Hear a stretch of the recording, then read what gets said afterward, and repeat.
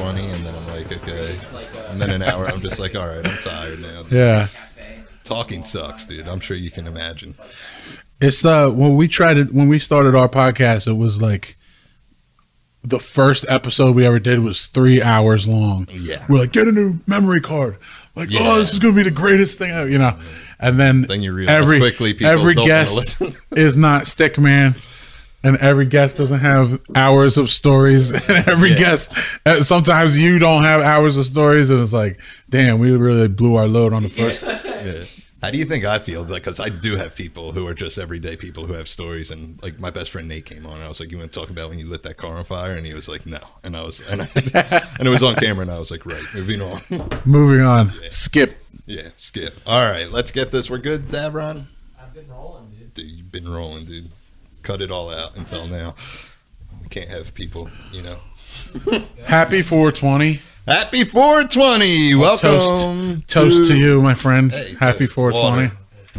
Water. I'm doing water this 420. I'm a water guy too. I'm sober. You're a straight edge. Correct? Am I correct in that? Correct. I gather information right before the podcast. I'm like, that's good to know now. Welcome to the Thanks for Sharing podcast. We are brought to you by Rouse at Cherry Hill, Mitsubishi, or Nissan, KO Pest Control, KCD Construction, Pace Roofing, Colt Recording, Hoover Delivery Service, ERT Restoration, the one, the only Art History, Black Sparrow Tattoo. I might end up tagging Black Sparrow Seattle, and they will message me telling me to stop, and I don't care. Four Seasons Landscaping, Sharky's Barbershop, Artie Realty, Bone Marrow, Capital Adjustment, Santini's Grill, A+, Insurance at Tyson & Castor, and Ivy Innovations. Holy shit. Yeah. I feel like such an amateur right now. That's all. Don't. No. Wow. Yeah, you'll see. You guys must be rolling in it. I wish I was rolling in it. No, that's pretty fucking cool, man. We have on my podcast, we literally have zero sponsors ever. Yeah, of anything. It came to a That's point. pretty fucking cool, man. It came to a point because I'm a big podcast fan that I just hear them and I get jealous Yeah. because they're on a level of success and I'm on a level of me. So I just hit up Whoa. my buddies who have companies and I'm like, listen, I'm just going to say sponsors. You have a real camera. Yeah. You have real lights on real stands We make it official. and a real cool picture of yourself. Yeah. You got a light box. I got a light box. I mean, I'm doing well, dude. I'd say you're doing well. And I'm 32 and live at home with my parents and work at Applebee's, so I'm killing it. Yeah. Congratulations. Thanks, man. It is. I got Employee of the Month once. In 9 years, I got Employee of the Month once, so I'm on fire there, dude. Today, I have the one and only Mad Joe of Wisdom and Chains, and I was very excited for this. Because I had Mark in the beginning of this podcast. I was like, you should see if Joe wants to do it. And he was like, yeah, I'll get to it. Then you were at Stress's house, and he was like, yeah, you should check out this podcast. Yeah. Who made it happen? Stress or Mark? Wow, dude. Mark, how much input would you say you had to this? Point something percent. Nice. Not more. So stress it is. Yeah. No, I have suggestions. You don't listen. That's true. That's true. But yeah, I'm happy to be here, man. Thanks I'm for happy to have inviting you, me. man. I'm your Wisdom and Chains. I'm a big fan. I'm not the hugest hardcore fan, but they're in my wheelhouse, man. Yeah. Love That's kind of like our wheelhouse. it. Nice. Mine It's like we had to try to figure out where we fit in hardcore. You know what I mean? I like the more punky, aggressive, Right. not metal, and be like, hey, we're hardcore. Right. Like when we first started playing, a lot of bands, you either sounded like Hatebreed or you sounded like I don't know, like a just metalcore. I can't think of any of those bands right now, but Yeah, no, it escapes you. you know, like, just like the bands that were super metal, screaming their heads off, or super heavy, like Hatebreed style, and then people did not know how to take us. Yeah, we had to like really cultivate an audience to get some confusing. traction. Hardcore. It's a very confusing genre. It is. Because I'm like, is this what it is? I don't know. Yeah. But when I think of hardcore, I think of Wisdom, Madball, Comeback Kid's another one I like a lot. Yeah. Then there's I'm bands- sure they probably went through that too. Comeback Kid. Yeah, they're Because great. awesome band. Yeah, They definitely have like a direction. they know what they want to sound like, but it doesn't sound like, it's not easy Yeah. hardcore for like a live setting, because your audience has to be willing to mosh for parts that aren't like the obvious mosh parts. Exactly. Or you know what I mean? It's just like you have to kind of trust that people are gonna like what they like and just either like you or not. Yeah. So I'm sure Comeback Kid went through similar I'm sure they did too. growing pains. And then there's some I don't get. Like everyone swears Lifetime's a hardcore band, and I would just love Lifetime, Lifetime. yeah. And I'm like I don't think they're a hardcore. Yeah, band. I never got that either, because I played a lot of shows with Lifetime, especially in the early days. I saw Lifetime a million times, and I never understood why they were on the same show with other bands. Like it just didn't make sense to me. They just had the. But again, props to them for continuing playing those shows. Yeah. Because it's not easy. No. When you're playing a show where you stick out like a sore thumb, it's not easy. Well, a little bit before The World, then they were like one of the last bands I saw. They played the weekend of my birthday in November, so I saw them at the church. That's And awesome. the tour was called Just a Quiet Evening, and I am a sucker for dad jokes and puns. Yeah. And I just kept saying the whole concert, I said, you think they're going to play Just a Quiet Evening? And the whole concert got done, and I was like, they didn't play it. And someone's like, it was the third song they played. And I don't know where I was. You I were was too busy there. telling jokes, Yeah, I was too busy cracking wise. not paying attention. But this is why it was a great thing to witness live, because I never saw them live, that they are just like old worker men. And they were just like, they played for literally 30 minutes. They're like, all right, we're fucking done. And I was like, wow, really? Dude, they looked almost identical to, like, in my memory, in 1994, they were like the exact same band. They were 40 You know? back then too. But my favorite part was they played for 30 minutes. They're like, all right, we're done. We got work Monday. This was Friday. They did a encore and they played like 4 songs. They were done in like 45 minutes. It was very that's impressive. great, man. And they played a lot of songs too. And they're not super short. They're not long either, but it was pretty fun. But you were part of my favorite 1-2 punch of This Is Hardcore. Oh yeah, Yeah, I went the past 3 years, and like I said, I'm not the hugest hardcore guy. There's a lot of bands in hardcore that I do like, but it was you, then Saves the Day right after. oh yeah, that was a good one. Awesome for me. That was a good one. And I thought someone was going to die there in Saves the Day, and some kid just passed out on stage. I was like, this is the most insane shit. But I was so happy because I was only going to go Saturday. I think I went the next day, but I was like, if Wisdom's playing Sunday, I'm going to go Sunday. But you guys played Saturday, right before Saves the Day. Yeah, that was a big one. I mean, props to Joe Hardcore. My band makes fun of me all the time because I say this story over and over on stage at This Is Hardcore, and I'll say it again on your podcast. Please do, dude. We have played every This Is Hardcore except one. Wow. How many years has it been going on? I don't know off the top of my head. But I was at all. But I know we played every single one except one. We were in Europe at the time and we couldn't play it. And that one, it definitely bothers me that we didn't play that one, because not that we would be the only band that could say that, Yeah. But still, I think we gotta have the record. Yeah, I would think definitely. it's If you only because missed one, I think you have the record. I think we you're probably safe have to the say. record. So it's, for us as a band, it's our Christmas. You know what I mean? Yeah. It's our, like, that's the holiday for even just hardcore music lovers. That's Christmas. Yeah. So we get there and we celebrate for that whole weekend, and like it's such a incredible vibe. You couldn't ask for a better setting. You couldn't ask for better fans. You couldn't ask for better crowd reactions. You couldn't ask for just better company in general. It's the best. So, like, from the beginning, we've been slowly, steadily climbing up the rotation, you know what I mean? The lineups, and like where Joe has been putting us in the last 4 or 5 years has just been just Yeah, you amazing. guys usually are like second to last. Maybe not second to last, but If I it's recall a good correctly. it's a good spot. It's a good spot to be. So, and luckily people have been responding well at that spot too. Otherwise, I'm sure he would drop us. But Yeah, I'm sure you guys are doing all right. for yourself. it's really just a fun. It's the most fun experience you could have as like a working hardcore band that like does shitty tours and does shitty shows here and shitty. You know what I mean? It's sort of like a nice reward. Right in the middle of the year, you get this nice reward for all of your work that may feel unappreciated at times. You know what I mean? It all comes full circle. And it's also a good time of the year every time because it's usually towards the end of July, right? Yeah, it's usually end of July or August. Yeah, which is good. I like to do things in the warmer weather. Right. I don't want to freeze my balls off. Yeah. Like the Eagles winning the Super Bowl. I didn't really want to go to the parade, but I had to go to the parade. You had no choice. You're obligated. But you guys at This Is Hard, you got the home field advantage, so it's good that you guys get the recognition and respect that you deserve. I think it's great.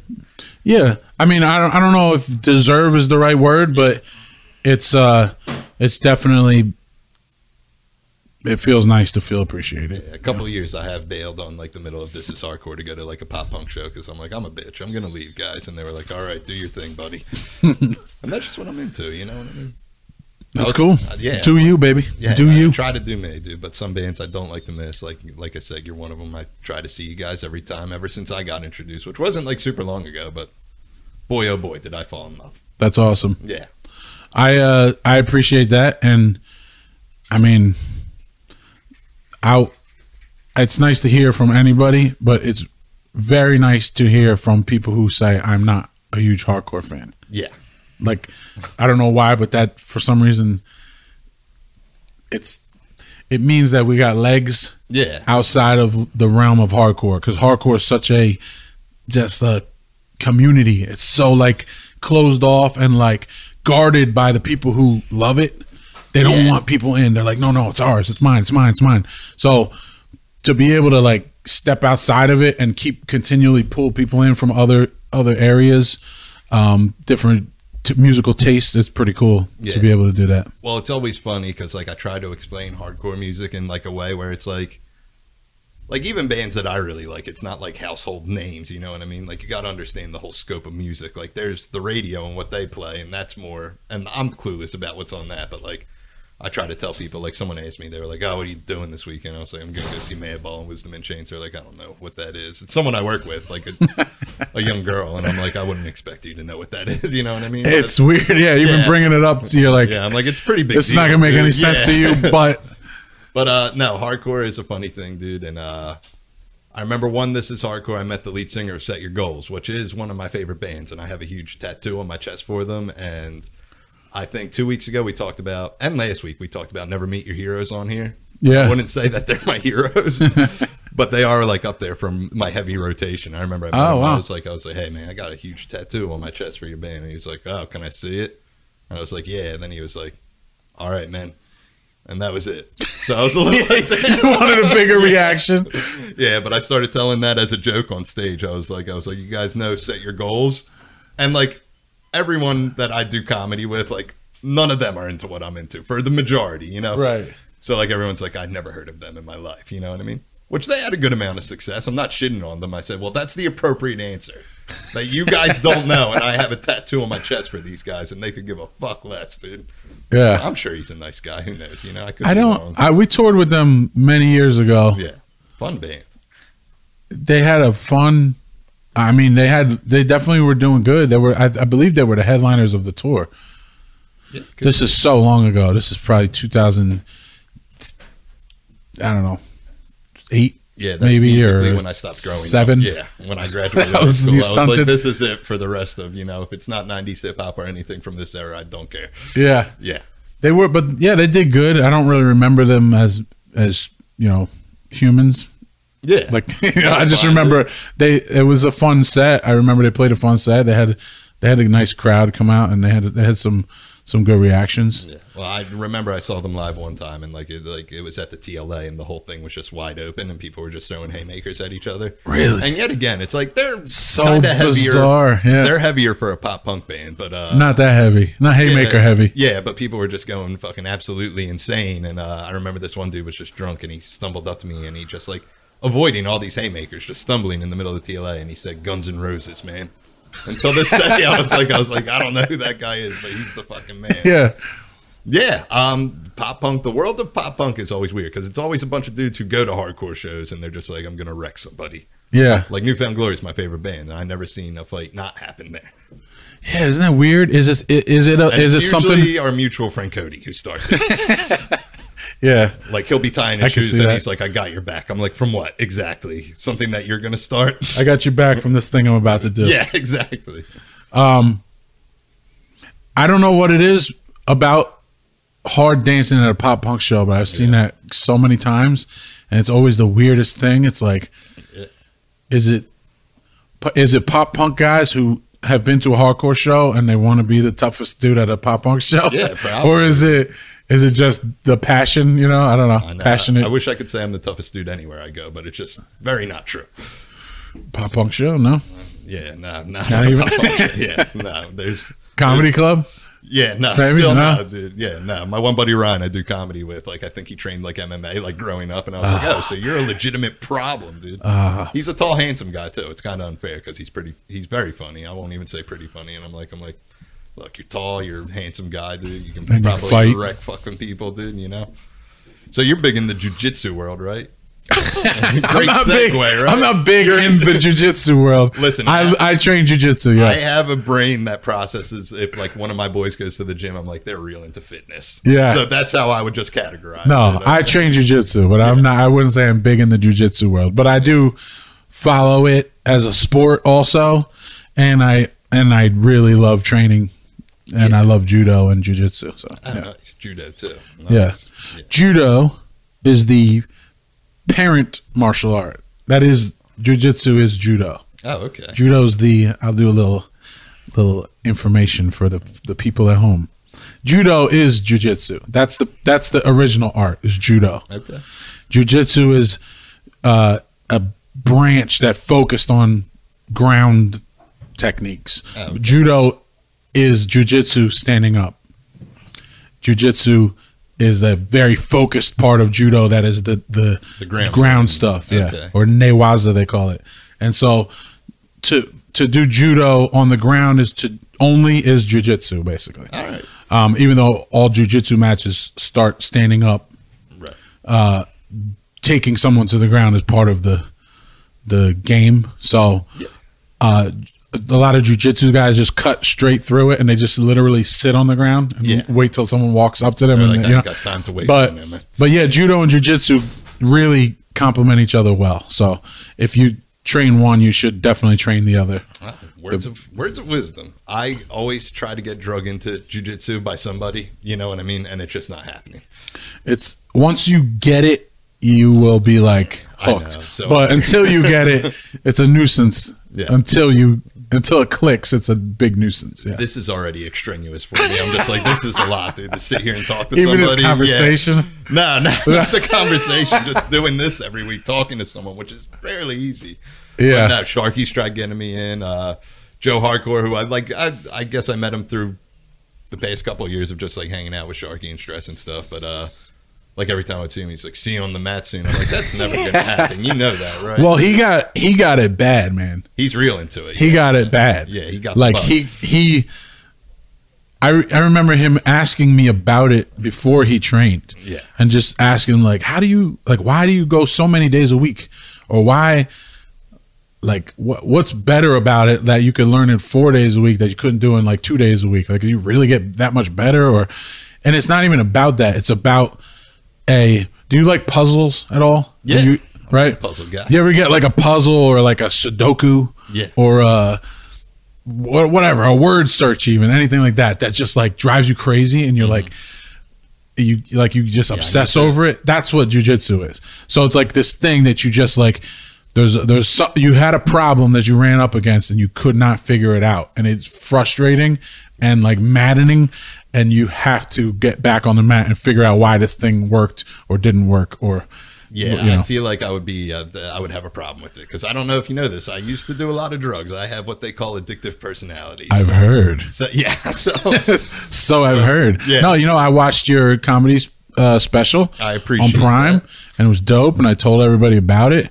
I am It brought me very Continue. impressed at how short of a time you've been doing comedy and how much good content you could put out in a special. Well, I feel like the more impressive part, I am impressed by it myself. I personally am not crazy about it because I could have done so much better. 2 years in, I could have been like, I would have crushed this if I did it now. But it was the whole timing of everything doing it. My buddy had a recording studio, and that's where Mark and Corey do Dumb Ugly, and I got introduced. So it like was all gifted to me. Davron, who records this podcast, like I know a couple people who do video stuff, and I was like, I want him to do it. Obviously, he's my buddy. Yeah. But I still feel the most impressive part of that was I never even tried to do an hour. Like literally, that's what it is. That was my first attempt at an hour, and it's out there. That is fucking incredible. And you got to have a certain sense of cockiness doing comedy because I was like, this is better than some stuff Netflix has on there, to be honest with you. You know what I mean? It really is. Yeah. That's the truth. It really is. Yeah, but I was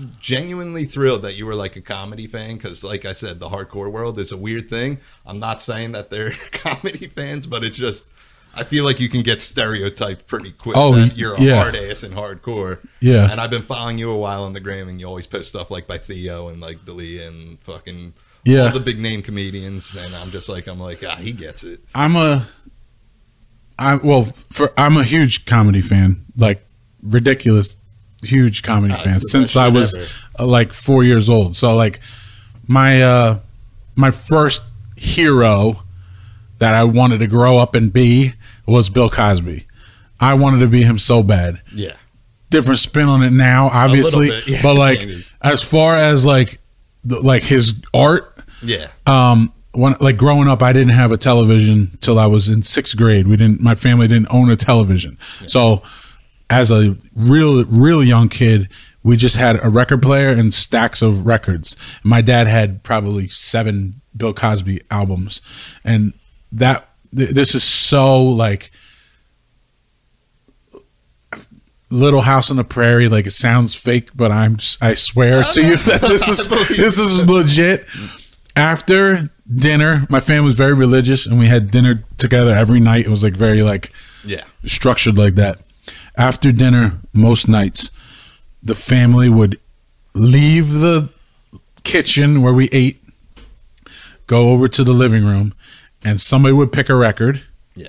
And I was the ham of the family. I would stand on a milk crate, and I would act out whatever was on the record. You would recite Bill so Cosby. Nice. If it was Bill Cosby, which most nights it would be Bill Cosby or Stevie Wonder. Usually it was like one of those back and forth. 2 great choices. And I was just either Bill Cosby one night or Stevie Wonder the next night. And I had songs memorized. I had all his bits and stories memorized.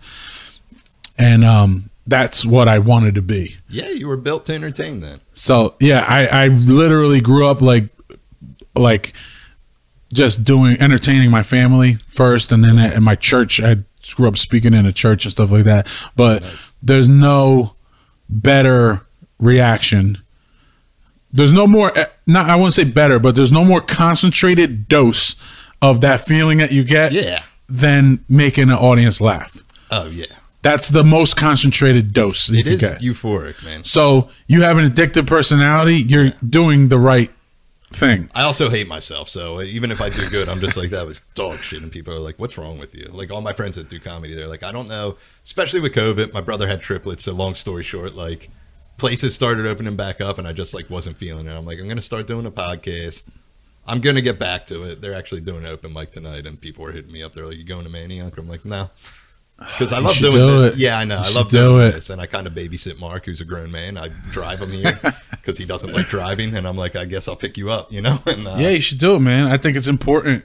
Yeah, no, I did a show a couple weeks ago, and I was happy with how I did. And it was fun time, and it was good seeing everyone. Because I have the typical head of, like, if I don't see someone for a while, I'm like, they don't even fuck with me anyways, dude. I don't even know why I'm bothering. But it's a grind. It's definitely a grind. It's clicky. It's hard to get into, like most things. I tried it for about 1.5 years. Yeah, tough. And it's so difficult. Me and my friend Bill Dukes decided together. Yeah. It was like a friend of ours passed away, and at the funeral we were like, what are we doing with our lives, man? You know, like, we got to get out there and chase those dreams. Yeah. So, you know, we both like mutually, you know, agreed like, all right, we always talked about like just trying it. Let's just see what happens. Like, fuck it. We're like, all right, let's just find an open mic. We'll set a date and boom. Yeah. So I did it for less time than him. He's still doing it. He's still like grinding. Yeah. Awesome. I did it for like maybe like a year and a half, somewhere in that realm. I recorded my best set. Yeah. And you cherish and it went really well. And I was like, yes, I don't have to do this anymore. But it literally was like it's the scariest thing I've ever done on a stage. Yeah, you're just up there by yourself, and if it doesn't go well, it's like either panic or fight through it. The beautiful thing, this is my breakdown of stand-up, like what separates great stand-ups from like everybody else, is the best stand-ups are so comfortable with complete silence. They're completely like, yes, soak it in. Yeah. This is going to make my joke even better. Right. And the best ones just like lean into that silence. And in the world that I'm coming from, silence is that's nobody good. Likes you. It's the worst thing ever, is like no crowd reaction, no read, nothing. So I was like, I had that nervous energy of like, I need to fill every second with talking or stuttering, whatever, you know? Well, I did music forever. I even went to school for music, and it just, whatever. You got to be really good to have any, and people have to like you, dude. People got to back you. You've had success in music. It's tough. It's hard. Both things are definitely difficult. Hard, but I'll tell you this, what makes music easier is having 4 other guys that you could share the failure with. Yeah. So if it doesn't go right, you go in the back and you're like, damn, we sucked. Yeah. Plus the good thing about music is, and I like try to explain this like to my friends, like the difference between that and comedy. I was like, people will usually clap when you're done a song, even if you're bad. Oh yeah. Yeah. Yeah. Yeah. People will give you nothing too. And like I've had some things like doing that special, for instance, like that was all my friends there. There was like 150 people there. It was all people I knew, which I think might be a little bit harder than an audience. Right. Because they hear me all the time. So I'm like, if this shit doesn't hit, like they've heard this shit before. You know what I mean? It's right. like I'm doing the greatest hits of years of fucking AA meetings and like fucking, because most of it was like my sober friends and just people I grew up with and like just everyday talks. I'm like, these people hear me all the time. Like this stuff. I could see people not laughing. It could have went either way, which I think is like a little harder when the whole room's like. I think that's, it worked out to your advantage. I think the coolest thing about it, of course, you're always going to critique yourself and be like, I could have done this better, could have done that better. But the coolest thing about it to me is that you did it at all. Yeah. That's why it's so impressive. I know. Because how long were you doing it? Like 6 months or something, 6 right? Months, yeah. 6 months? Yeah. And you did it successfully, to a degree. You did it successfully. It's on Prime. Yeah. And if you guys don't know, you can watch his special on Prime. We got 75 5-star reviews, man. Dude, that's fucking amazing. But I am. Yeah. That's awesome. But it's even stuff like doing this, like you have to build it. Like the podcast kind of took off quicker than stand up for me. And it just mostly because I have like my friends on. Yeah. Just people I genuinely find fascinating. I'm like, And you don't have to. And when people come on here, people are like, oh, what are you going to interview? I'm like, I don't really do interviews. Wherever the conversation goes, like I'm genuinely okay with whatever. If I have to carry the conversation, that's fine. I don't have a problem doing that. Yeah, we don't need any structure like that. But yeah, I like to keep it free. I like to keep it loose, and well, I just want you to know that like once I started, I was researching you too, please, you know what I mean? So like I was that was impressive to me. Yeah. Just I when people do something that takes balls or courage and to take like a leap of faith into something scary, there's nothing more impressive than that. Even if it doesn't work, it's impressive. So to see you do it and then just keep rolling with it into a podcast and other things, like it's cool, man. Yeah. And a lot of my humor does come from going to these hardcore shows a lot, because you just see the contradictions of life of just I guess having a belief in one thing so passionately. Like I don't think it was on the special, but I was doing a joke about people who were real into Satan for a while. But like I did like a typical thing I would see at like This Is Hardcore, people would be like, hail Satan and fuck racism. I'm like, that just doesn't make sense. Right. Yeah. I feel like Satan would be down with that shit, not to be like vegan Satan worshipers. Yeah. It's the weirdest thing ever. I'm like, I think Satan's pretty cool with racism, dude. So I don't know. Yeah. But I like the stuff like that, and I don't know, it's just the whole energy. I still remember, and I think I talked about it on here. I probably definitely did, but I was at like an open mic, and it's like how much the hardcore community's loving, but like so many people just don't know about it. Like I was at an open mic, and I guess this was after John Joseph did Rogan, because one comedian who's like into punk and stuff, he was like talking about the Cro-Mags, and I didn't really know him, and I'm a nerd. I was just trying to make friends. And I was like, oh, it was when they played at Champs a couple years ago. It was like literally that weekend. I was like, I just saw him over the weekend. He was like, all right, cool, man.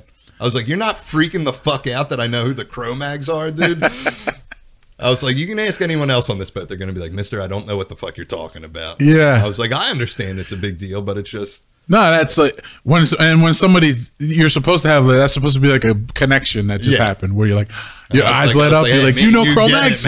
Yeah.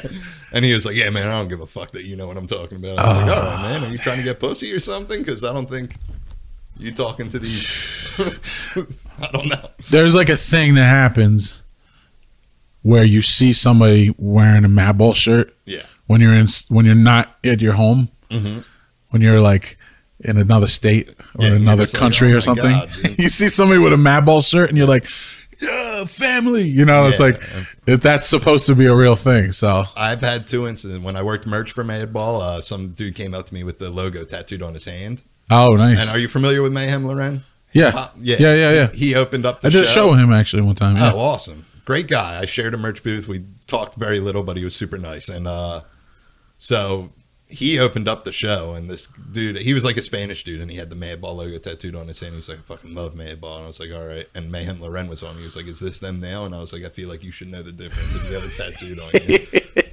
And my second instance was I was wearing an Iron Maiden shirt in 7-Eleven, and some other dude walked in wearing an Iron Maiden shirt. And I was like, nice fucking shirt, man. And he was like, all right, man. It was the Cro-Mags thing all over again. He was like, all right, who cares? See, now Iron Maiden is like the next level, though. You know what I mean? And that might just be a fashion statement for some people. It could be, because I think Rihanna has an Iron Maiden shirt, too, that I've seen her in. But there's like, hardcore is so specifically exclusive. Iron Maiden isn't quite exclusive. Yeah. It's more of like, you know, they're playing stadiums and shit. Exactly. Hardcore is like just such a condensed version of that. You know what I mean? Right. If you see somebody, Madball is even maybe, because Madball is incredible and like one of the ambassadors. You know what I mean? Absolutely. So I say Madball specifically because they're the ambassadors. They're like the, you know, the epitome of like a hardcore band. Yeah, that's what if you try to describe to people. I'm like, Madball is probably like, that's what you want to look for if you want to have any idea of what I'm talking about. It's them. Yeah. If you see somebody wearing a Killing Time shirt, yeah, that's more exclusive. Yeah, that's like, oh shit, you know, Killing Time, like, because that's like they never achieved the level of success that Madball did. Yeah. But if you're a hardcore fan, you know Killing Time. So seeing as you're a hardcore dude, I had this conversation with Cody one time, because it was just a random thought. We were hanging out at his house. I was like, man, how good was Rage Against the Machine? And he was that guy for a second. He was like, his first band was better. So I'm still learning about hardcore Inside Out. Yeah, no, they weren't. No, sorry, no, they weren't better. Inside Out was dope. Yeah, I was like, but no, they weren't better. I was like, don't be that guy, dude. And I bring that up just because I was listening to Bulls on Parade on repeat today. I'm like, what a good song, dude. It's a great song. Yeah, and I went on a rabbit hole of people covering it, and Denzel Curry did the best version. I don't know if you ever saw that. Yeah, no, I didn't. He killed it, but there was a lot of people who did it, and it's not like amazing. But who the fuck am I? Like Machine Gun Kelly did it. And it just wasn't that good. I'm not talking shit on Machine Gun Kelly. I'm like, he shouldn't be doing this. Yeah. I'm a Rage Against the Machine fan. I love Rage Against the Machine since I don't know, 9th grade or something, 8th grade. Well, I'm a big don't argue with success guy. Like, as much as nowadays I kind of like Tom Brady, but back in the day, in the prime, like, I hated Tom Brady, but I'm also not going to be like, well, he's not the best. Because he was clearly the best quarterback to ever play the game. Yeah. So I'm not an argue with success guy. So when Cody was like, Inside Out was better, I was like, well, that's just not true. Yeah. Because Rage Against the Machine, everybody knows who they are. Yeah. Inside Out was like, you know, a hardcore band. It's a hardcore band, yeah. Like they took the same like passion and whatever, you know, political lyrics and things like that, and just put it into a monster truck of just funk and fucking Tom Morello rock just and made sound fucking effects over everything, and it was great. Yeah, that's all. No, I don't think that Inside Out was better. Yeah. He's a tough guy. Funny. He's a tough guy to talk music with because he'll just hate for the sake of hating. You know what I mean? I love him to death. He's like my best friend of me, dude. Yeah. Like I love that dude to death, but I will just always talk shit on him whenever the opportunity arises. I'll be like, fuck him, dude. Here's the cool thing about hardcore. Okay, let's take Gloves Off. Okay, Great band. it's a great band. Yeah. Like, amazing band. Yeah. I'm not just saying that because I'm friends with these guys. Yeah. They are amazing. You can tell me the truth if you want. So, Yeah. no, No, I Mark got really do. kicked out. That's I the only really do thing. believe they're an amazing band. Yeah, they are. That's hardcore, and so is Wisdom in Chains. Yeah. And if you played them side by side, Apples and oranges. apples and oranges. Yeah, absolutely. And then if you play Gorilla Biscuits side by side, it's apples, oranges, and plums. Yeah. You know what I mean? It's They are also on my list of bands that I just love in the hardcore world. I just love them. dude, amazing band. I got great footage from Hate 56. Not that I got the footage, he got it of me falling on my face. Oh yeah, hey, Gorilla Biscuits. At Yeah. Keystone Jam, the last one that happened, I jumped off stage, and this happened during This Is Hardcore during Saves the Day. I jumped off stage twice. I've jumped off stage, and everyone moved out of the way like I'm your size, and they're like, "This guy's a fucking problem. Let's make sure he face plants." And I was That's like, so wow. hard to watch, man. Yeah, I weigh 10 pounds, dude. It was pretty easy to just so carry hard me to up. watch. Yeah, When does this air? tomorrow. Okay, then I have something I will tell you after this recording is finished. Okay, that's fine. And I won't leak it. Okay. Maybe I'll tell Mark. Mark will probably be here when we talk about it. Mark, Hey, man. getting kicked out of Gloves Off, was it hard? Bro, yeah. I deserved it. You did deserve Yeah, it. You're definitely, definitely a piece of shit. When he quit, I just told everyone he got kicked out, and everyone's like, "Oh my god, what happened?" And I'm like, "They just had a falling out." Yeah, he tried to start the room, but nobody gave a fuck. Yeah, nobody Yeah. cared. Nobody cares. So nobody- Well, we're talking about the different degrees of hardcore and how hard it is to find people to just have an interest. You know what I mean? yeah, Like I could talk about Madball at Work, which is epic in my opinion. yeah. And people I work with are like, "I don't know what you're talking about." Yeah. I'm like, "Well, you should." It's so funny trying to explain to someone who doesn't know hardcore, and I've done it a million times in my life. Oh, I heard you're in a band.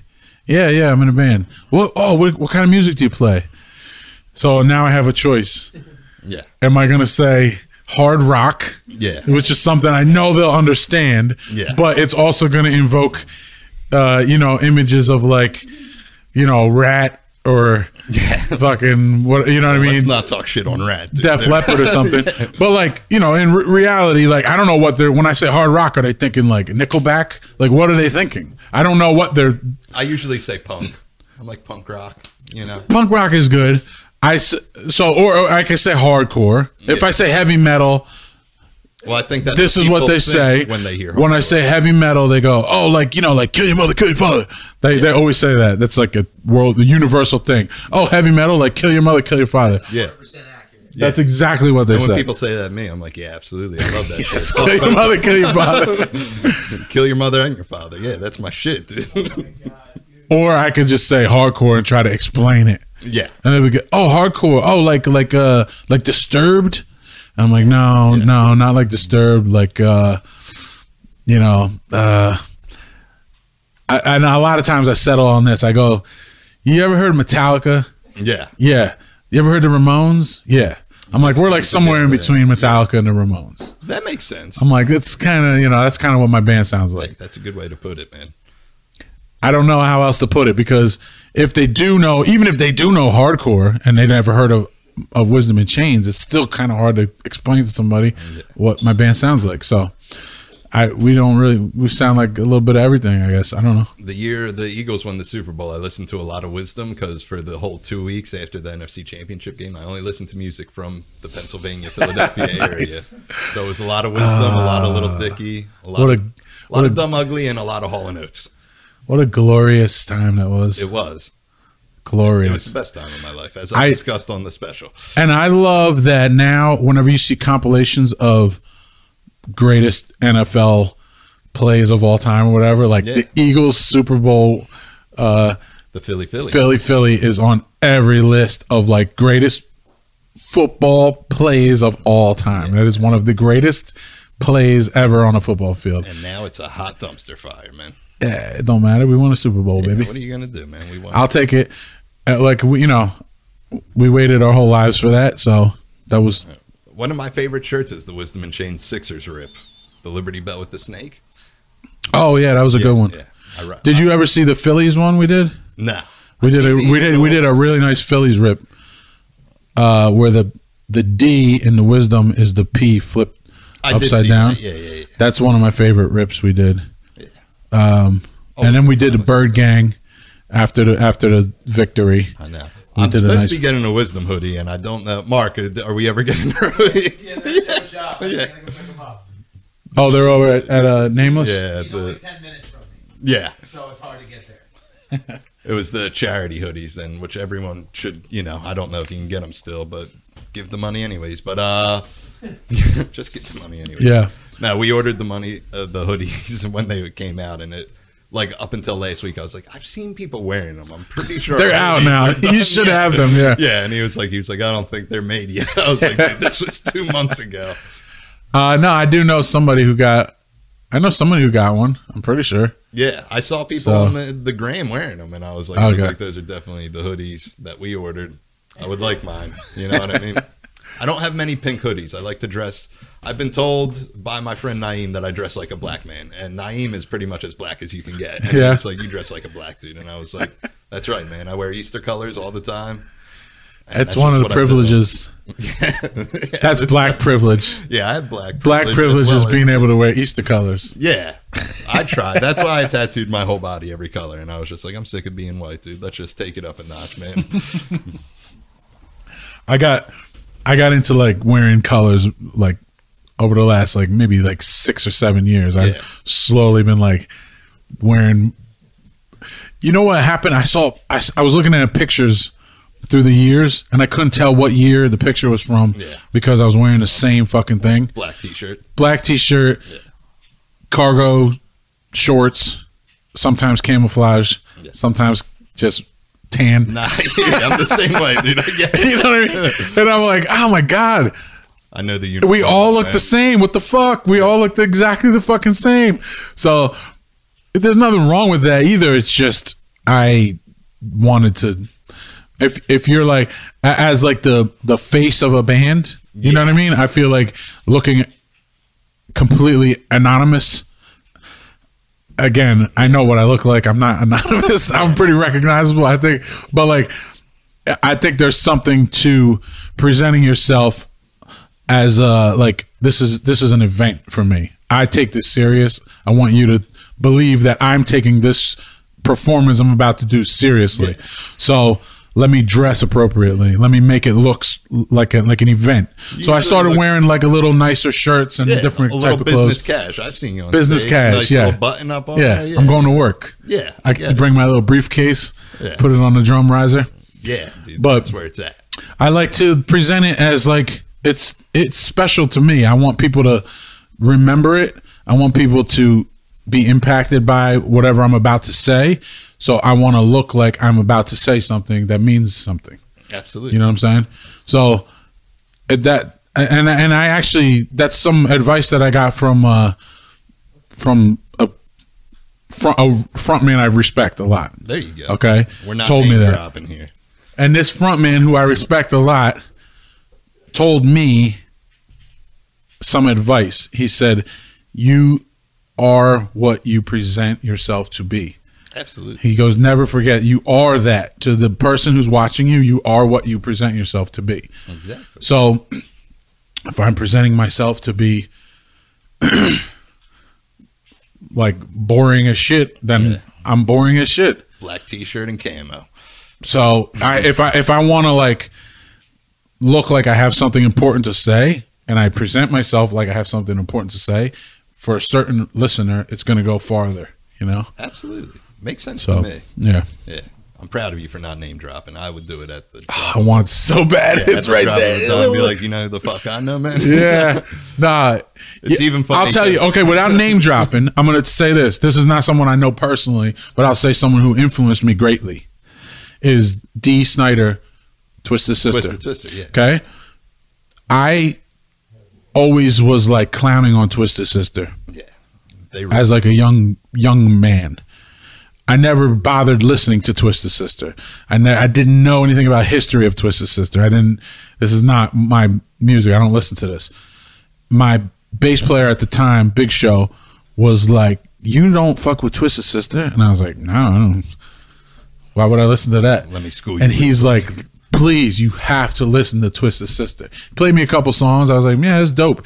And he's like, we were playing a festival with them in France. Oh, nice. Called Hellfest. And they played like maybe an hour after we played on the main stage. We played on like the hardcore stage. They played on the main stage about an hour later. And he was like, "Dude, you must be there." He's like, "Please, please, please, please, you must be there." So we watched Slash and his band, and then Twisted Sister came on that stage next. And I'm telling you, it was, as a front man, it was transformative, I guess is the word. It can change your life, man. He is one of the greatest frontmen I've ever seen, ever. And I don't mean that funny or ironic or any other way than he is incredible. Yeah. His voice is incredible. His energy is incredible. His fucking moves, his like fucking physique, like he's incredible. He is this dude. His whole life is built around being the shit on stage. And he gets on the stage and he is the shit. Yeah. Not a single eye in this whole festival could look anywhere but at him. He was incredible. So it definitely, like, there's a few stages where I had to like step my game up because I realized I was whack. Yeah. And that was one of them. That was one of those moments where I was like, I got to do better. Yeah, I got to be more Holy like shit. D. I can't move. This guy's like in his 50s at the time. Like, for sure he was in his 50s, maybe 60s even. I don't know. But I can't move like him. And I'm like, 30 or whatever I was at the time. I'm like, I can't run back and forth and sing like that. And I'm like the hardcore guy. I'm supposed to be like this fucking whatever. You know what I mean? Like, he's definitely a professional, man. Yeah, he's a pro, man. And and that was one of those moments that changed me. I didn't have a conversation with him, but he taught me a lot. If I were you, I would have been like, "Hey, and listen, you helped me out a lot." Yeah. I've been like, "All right, I don't care." I've been like, "I got this tattoo for you." He'd be like, "I don't give a fuck." Yeah. But as far as music wise, I think like just generational talents. I think like the two that I've seen Hall & Oates live, which was great. That's awesome. I saw Paul McCartney live, and that blew my fucking mind till this day. I'm just like, that was amazing. And I don't think people realize. I'm like, this dude's a fucking Beatle, right? I got a lot of friends who are Beatles haters. They're like, they just weren't that good. I'm like, yeah, but yet again, it's a Rage Against the Machine thing all over again. I was like, they are that good. They kind of change music. I went back and forth on the Beatles for my life, but I'll tell you where I'm at right now. I saw that movie yesterday. Did you watch that? Yeah, it was very good. Okay. I can't believe how many cool songs the Beatles have. Yeah. And before that movie, I knew all of these songs. Yeah. I knew they were all Beatles songs. I knew they were good songs, but hearing them played by that dude in the movie, for some reason, made something click in my head, and I was like, oh shit, the Beatles are dope. Why the fuck would I ever say the Beatles aren't dope? The Beatles are fucking the Beatles. Yeah. They're the Beatles. Yeah. That's why they say, they're the Beatles of whatever, because they're the Beatles. Or we're going to be bigger than the Beatles. It's kind of like that's the benchmark. Yeah, so why would I even, this is silly that I'm even saying they're not. I get why my guitar player Richie, my in Wisdom in Chains, hates on the Beatles, and I'll tell you why. He says that it has nothing to do with their music. It's because they created a formula, a boy band formula for making music. Yeah. So, all right, we're gonna get this guy, this guy, this guy, this guy. Here's your songs, go. But I think that's a very Rude.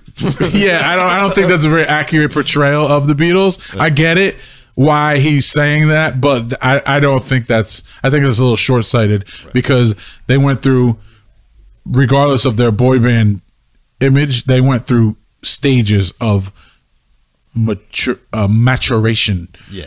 And I mean, they turned were into a band that couldn't even tour anymore after their like fourth album. You know what I mean? And Yeah. they made 7 more after that. They're like, we are so famous that we can't even play shows anymore. yeah, That's insane. that's incredible. Yeah. Yeah, Beatles. crazy. So yeah, I'm sorry for all the bad things I ever said about the Beatles. it's all right, man. Well, the Beatles. But will that's always take it if you didn't see that movie, fans out there, podcast fans everywhere, Yesterday is so cool and such a original idea of a movie. Like, what a crazy concept. Ed Sheeran was good in it too. He was, yeah. He's a talented man Yeah. himself. And the dude, like the Yeah, he was star of real the good in movie it, was yeah. like, wow, this guy's fucking amazing. Yeah. So, yeah. Interesting concept too. Yeah, very cool It was just concept. going. It's crazy. I don't want to Hall live & in... Oates was the same thing when I saw them live of just that how it clicked for you. Yeah. And I am a Hall & Oates fan, and I was just like, they wrote this song too? Like even songs that are like so mainstream. I'm like, how did I not know that they wrote this song too? It's pretty crazy. Yeah, but I think Daryl Hall has lost his mind because he just rambled about things for hours. And I was Really? like, what's going on here? You know what I mean? Do you watch his show? I've watched a couple Daryl's episodes. House? It depends on who's on it. It's pretty cool. Like he did it with Jim Clay Sears, and I was like, that's cool. I'll watch that. I'm sure he's done it with other cool people. I like the just his backup band that just like fucking I don't know if he they're- pays them or if they just hang out and I'm sure wait they, for some you know, cool shit to break out. They probably show up for the clout. They're like, yeah, I'll be on Daryl's show, dude. For the clout, you Yeah, say? for the clout. There's a lot. There's a lot of man will do Clout for the chasers? Clout. I am a clout chaser myself. You know what I mean? Um, It's pretty cool. I would be so intimidated, like Daryl's House, like the way they play that type of musicianship is so far above anything I'm even capable of.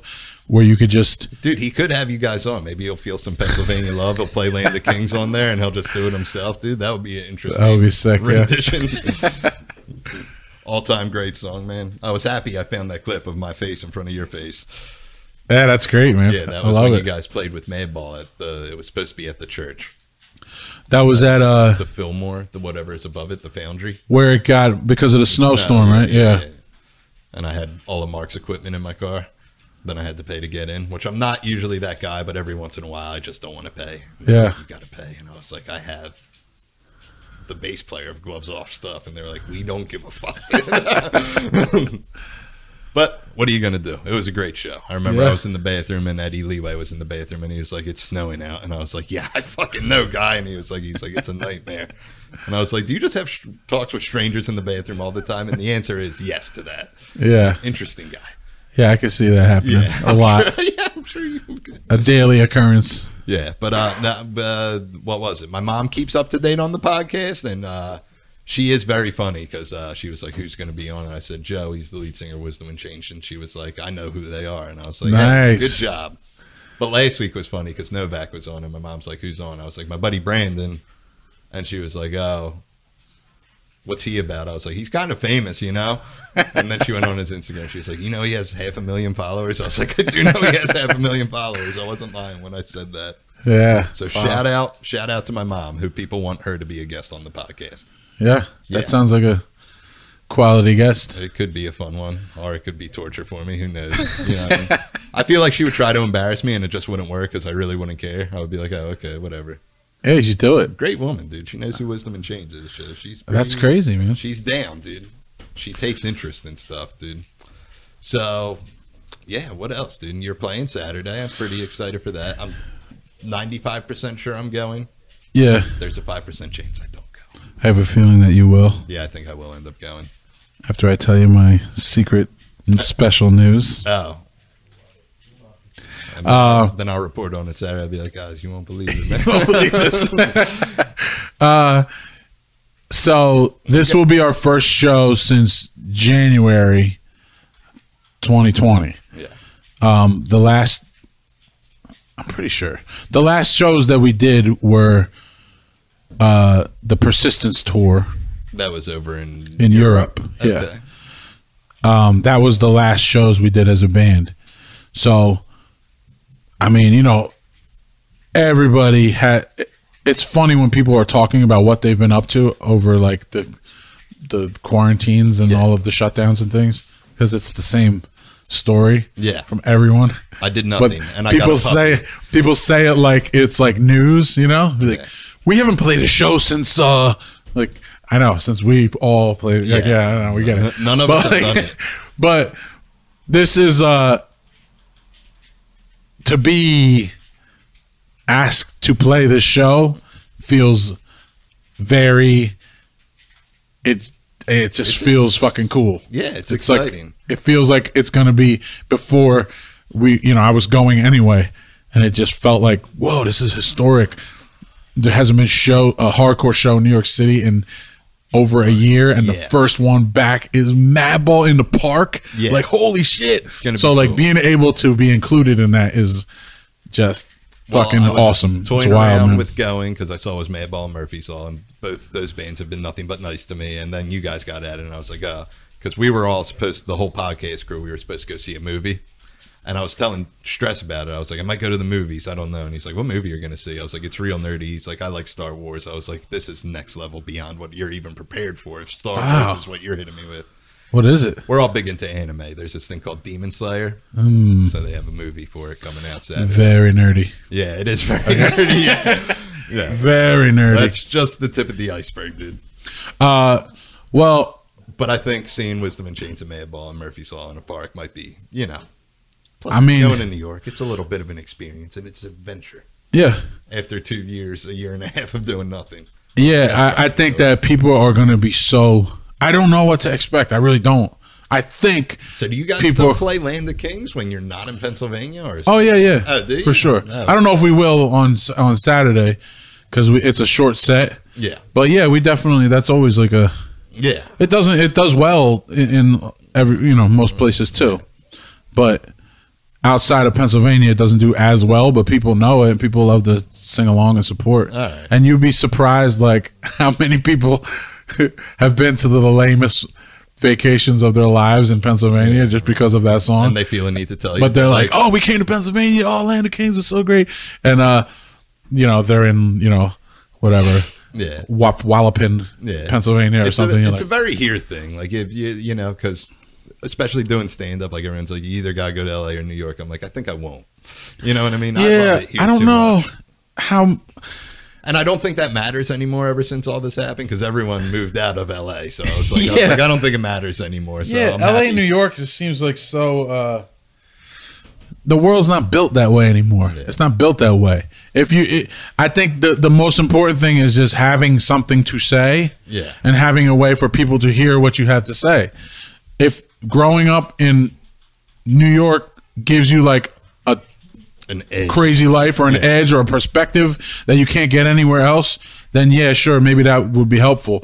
But obviously you've got an edge, you've got perspective, you've got experiences that are unique to you that people will resonate with people. So I think that's the important thing, is just having the perspective and the internet kind of takes care of everything else. Yeah, that is true. The internet is, I try to hustle and I like talk to people who are internet savvy, like Stress's brother, shout out Sev, is very internet savvy when it comes to social media. And he explained to me like the work that goes into it. I was like, I can't do all that. Yeah. Mostly because it's work and I do not like work. I know that sounds very terrible, but I'm just like, oh, Jesus, you want me to do what now?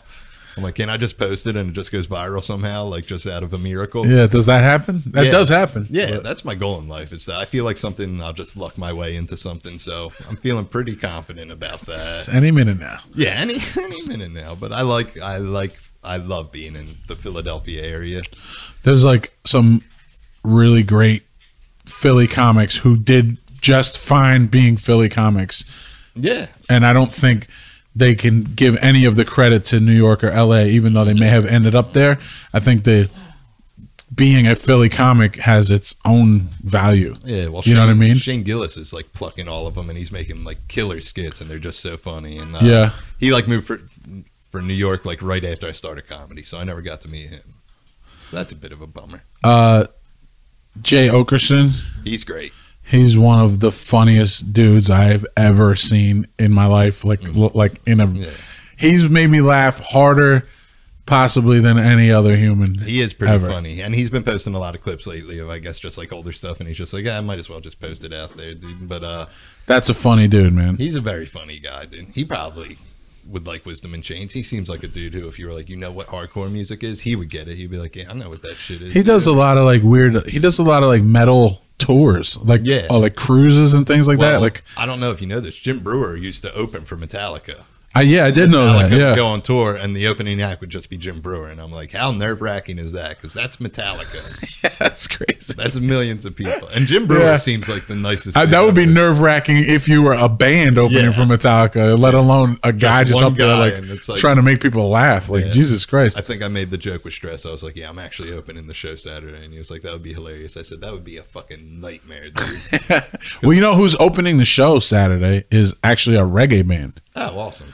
I think I knew that already. The Capturers.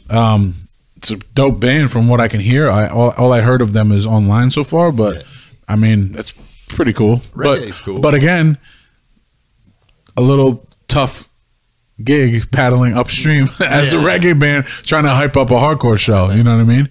That's why it's a little probably easier than a comedian trying to hype up a hardcore show. Yeah. But still, you know. Stress always tries to throw me into like hardcore related things. He's like, you should open this. I'm like, I would get murdered before I left. No, absolutely not. Because I can't not make, especially the corny joke that only I'll laugh at. Like, if any band has a slogan, I've done it with Wisdom, I'll admit it, but I'll call Mark, and it's just like a real annoying thing. I'll be like, but they say nothing in nature respects weakness. And I said, I'm pretty weak. And things in nature have respect to me. And he's like, you got a point. He's like, you won't say that on the podcast. I'm like, I'll say it on the podcast. It's not that big of a deal. But I just love stuff like that. And I feel like there would be some super fan who would be like, what do you mean? Don't fucking besmirch my favorite band shit. And I'm just like, I'm not. People take this shit serious, man. People really take it to heart. Well, my all-time favorite thing ever was, it was one year at This Is Hardcore. And it wasn't like a beef or anything. I think it was just a dude at the time who was just like, man, fuck Mark, man. And you came out for it. And I think this dude's like a super Wisdom fan, and he's a super like Terror fan. And you came out and did a song with him wearing Mark's shirt. I'm like, that had to feel pretty good. Oh. If you're a petty man like me, I would just be like, oh, fuck me, but your hero's wearing my shirt, dude. So fuck you. Yeah, that really pumped Joe up. It pumped me up. Mark could care less. I was like, that's pretty funny. That dude said, fuck you. I hate like just bandwagon mentality. It makes me so fucking like, trust me, I hear you. I just fucking hate it, man. I hate when people all jump on a thing, and that's like the whole motor driving like cancel culture is this whole like, yeah, that's the engine of it, is like people's willingness to just be like, we're doing that now. Yeah, me too. Yeah, fuck that. I'm outraged. Yeah. And it's just such a silly thing. So like, I don't remember this specific incident you're talking about, but like, if I heard it, I may have worn the shirt on purpose because of that. You know what I mean? Definitely didn't hear it. That's what I'm saying. Like, it was just a great coincidence. That kind of stuff makes me so fucking angry. Hello, how you doing? It just annoys me when people are willing to just like say a blanket statement and expect throngs of people to follow them, you know? Yeah. Yeah, it's not my bag. Like, not my cup of tea. Are you going to try and get behind me on this? And everyone's like, nah, I'm good with not getting behind you. I don't want to get behind you. I don't want to. You know what I know? I know that this is my friend. Yeah. I know that I like him more than I like you. So, you know what I mean? Yeah. And I talk a lot about on this. I try not to have an opinion, especially on people, because I'm proven wrong all the time. Because if I do not like something, it's a preconceived notion of something I just made up in my head. Right. So whoever watches this, like, he doesn't fuck with me. It is something, like, no one has ever done me any wrong. It's not like, fuck that guy. It's just like, just my perception of someone being, that's what I like to call too much. Like, if you're too much, I'm like, oh, that's too much and that's dramatic. Yeah. But I'm usually wrong about that reason. Usually most people are nice for the most part, believe it or not. Here's a thing that happened at This Is Hardcore years prior to that. There was I can't remember which black man was murdered by police at this particular incident, Right. but it was right around the beginning of Black Lives Matter movement, when it was important for some people to say Black Lives Matter. And then there was other people who were saying, who didn't quite understand it yet, because this is a new concept of the statement, okay? And there's other people who said, but all lives matter. Correct. But that's not the issue right now. The issue is like, there's so many analogies. I don't have to go through it. The issue is we're acting like that. Lives doesn't they matter. all do. Yeah. So why is this? Let's focus on this one that seems like it's being treated unfairly. So at This Is Hardcore, Civ from Gorilla Biscuits said all lives matter on stage. Yeah. He said Black Lives Matter, all lives matter. He said it like those two things back to back. Yeah. I love Civ, man. Yeah. That dude is not. He didn't mean anything by it. Oh, he seems like he didn't mean he did not. He didn't mean it derogatorily towards anybody. He just said this thing, which is factual. And as a friend, I support him because he's my fucking dude, and I love his lyrics. And he's been preaching anti-racist shit his whole hardcore career. So. Yeah, I'm gonna. Don't you know we're all here to see Gorilla Biscuits, you morons? You're really gonna like get your attack this guy because he said this thing. So the next chance I got in Philly, I said something about it because I believe it was the next day actually on This Is Hardcore when we played, and I said something about it on another show at the church, but.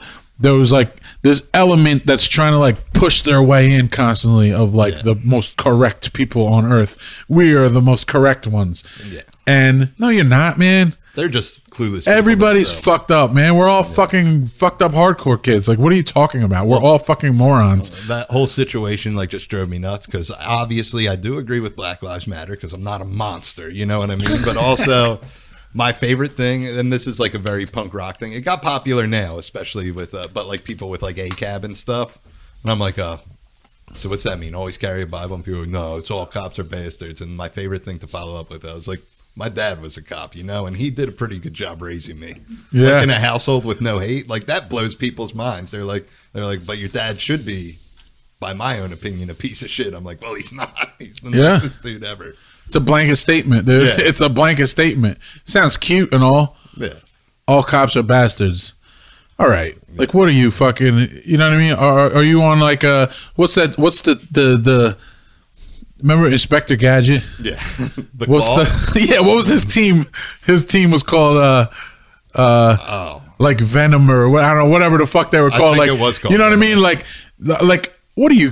You're all this thing. Yeah. You're only this. You never branch outside of this mentality. Right. Really? Like that would be like if someone took exception, and people have taken exception. They're like, you work at Applebee's, you're the worst piece of shit in the world because you work at Applebee's. I'm like, all right, man. Yeah. I tried making jokes about it, like especially it's like it's such a dumb blanket statement. Like, no, all cops are not bastards. Yeah. Okay? I as a black man in America am friends with a few police officers. Okay, right. I grew up with some of them. My friend Sean is one of the best dudes. He's literally one of the best dudes. He is that dude that's like, I want to clean up these streets, man. Yeah. He's like, he's got something to prove. He's got something to prove, and he literally is that dude. Yeah. He's that dude, and he's like, I want the world to be safe. I had to see this and this when I was growing up, and I don't want that. My kids growing up like, that's honorable, man. I get it. Maybe a little disillusioned, perhaps, but who isn't about a lot of things? I'm sure we're all fucking disillusioned. Yeah. We go on a stage and like pretend like we're important and shit. You know what I mean? Like we're all a little disillusioned. Yeah, exactly. Just a little. He's like doing it important time to time. He's doing it for like, for you and you and you. So like, he's not a bastard. Yeah. He's the shit. And I will stick up for him if someone's, because he's my friend. As you should. And so I just don't understand these people with these blanket statements. that sound like it's like the meme world, Right. Brought into your vocabulary. Boom. They just want this headline, this blurb, this powerful statement that ends a conversation, and they don't have to dig deeper into it. Yeah. This is all cops are bastards. I'll talk to you later. Yeah. No, wait. There's a conversation that needs to be had here. Right. There's something else we need to talk about. Because you're a little with everything. With everything. And it goes for things that I support too. So Black Lives Matter, someone has a problem with it. Yeah, let's talk about it. It needs to be talked about. That sounds weird to you. Let's figure out why it sounds weird. Let's talk about it.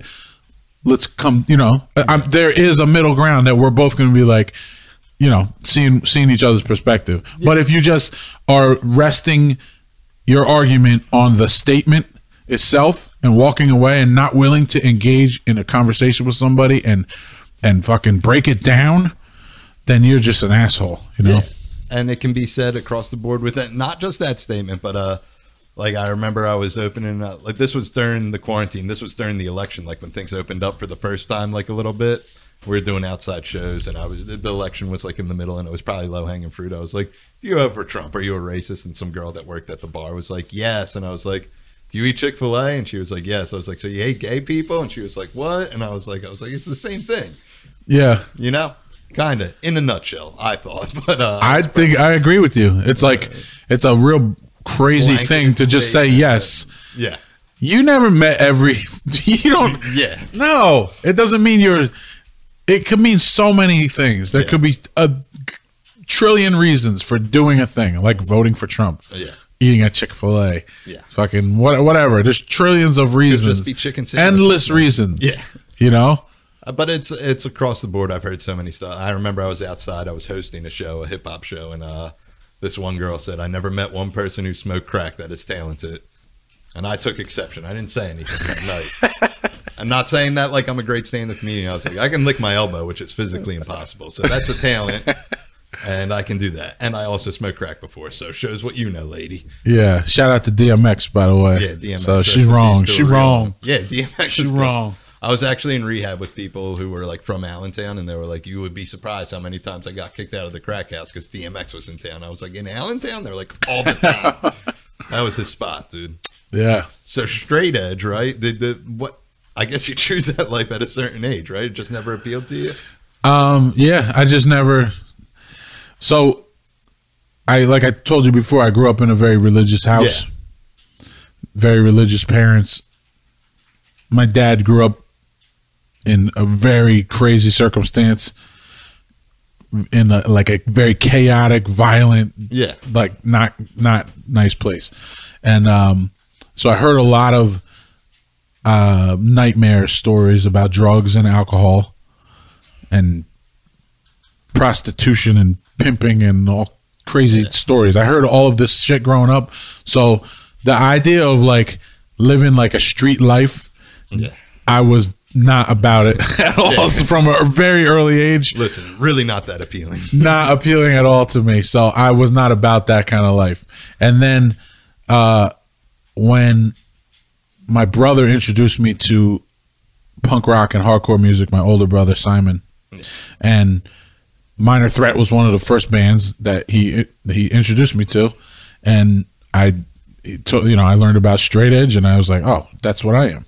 Yeah. Like, it just was what I am. I always commend people, and I find it fascinating, because if there's one thing I hate, and it's not me shitting on straight edge people, is when someone calls me straight edge. I'm like, no. I was like, those people had a choice. If I could, I would be fucking doing drugs till the sun came up. I just don't successfully do it. There's like a few different slogans through the years of straight edge, and one of them was like, straight edge, if you're not...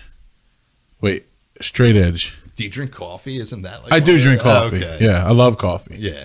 Don't people consider that not straight edge? Some people do, yeah. I don't, obviously. That's next but level milk. like, I don't... To me, it's like, am I using a drug as a crutch to get high? Right. To escape my responsibilities, you know what I mean? I know the feeling, believe so that to me, that's the difference. That's like the straight edge mentality, is like, I'm just gonna face the thing. Yeah, that to me is what it's all about. It's just being like present and able to the best of my ability, and I'm still suck at it. Yeah, but like being able to like face real life, real situations head on. I believe And they it's call still it a life struggle. on life's terms. Life on life's terms. Yeah. It's a struggle. I get it. So, yeah, I can't remember where I was headed with this, but like since I was like 13, it appealed to me. 12 years old, 13 years old, it appealed to me to be like, I really don't want to be a drug addict. Yeah. I don't want this. I don't want this in my life. Makes sense. And so if I like declare myself as this thing, it will kind of protect me. Right. You know what I mean?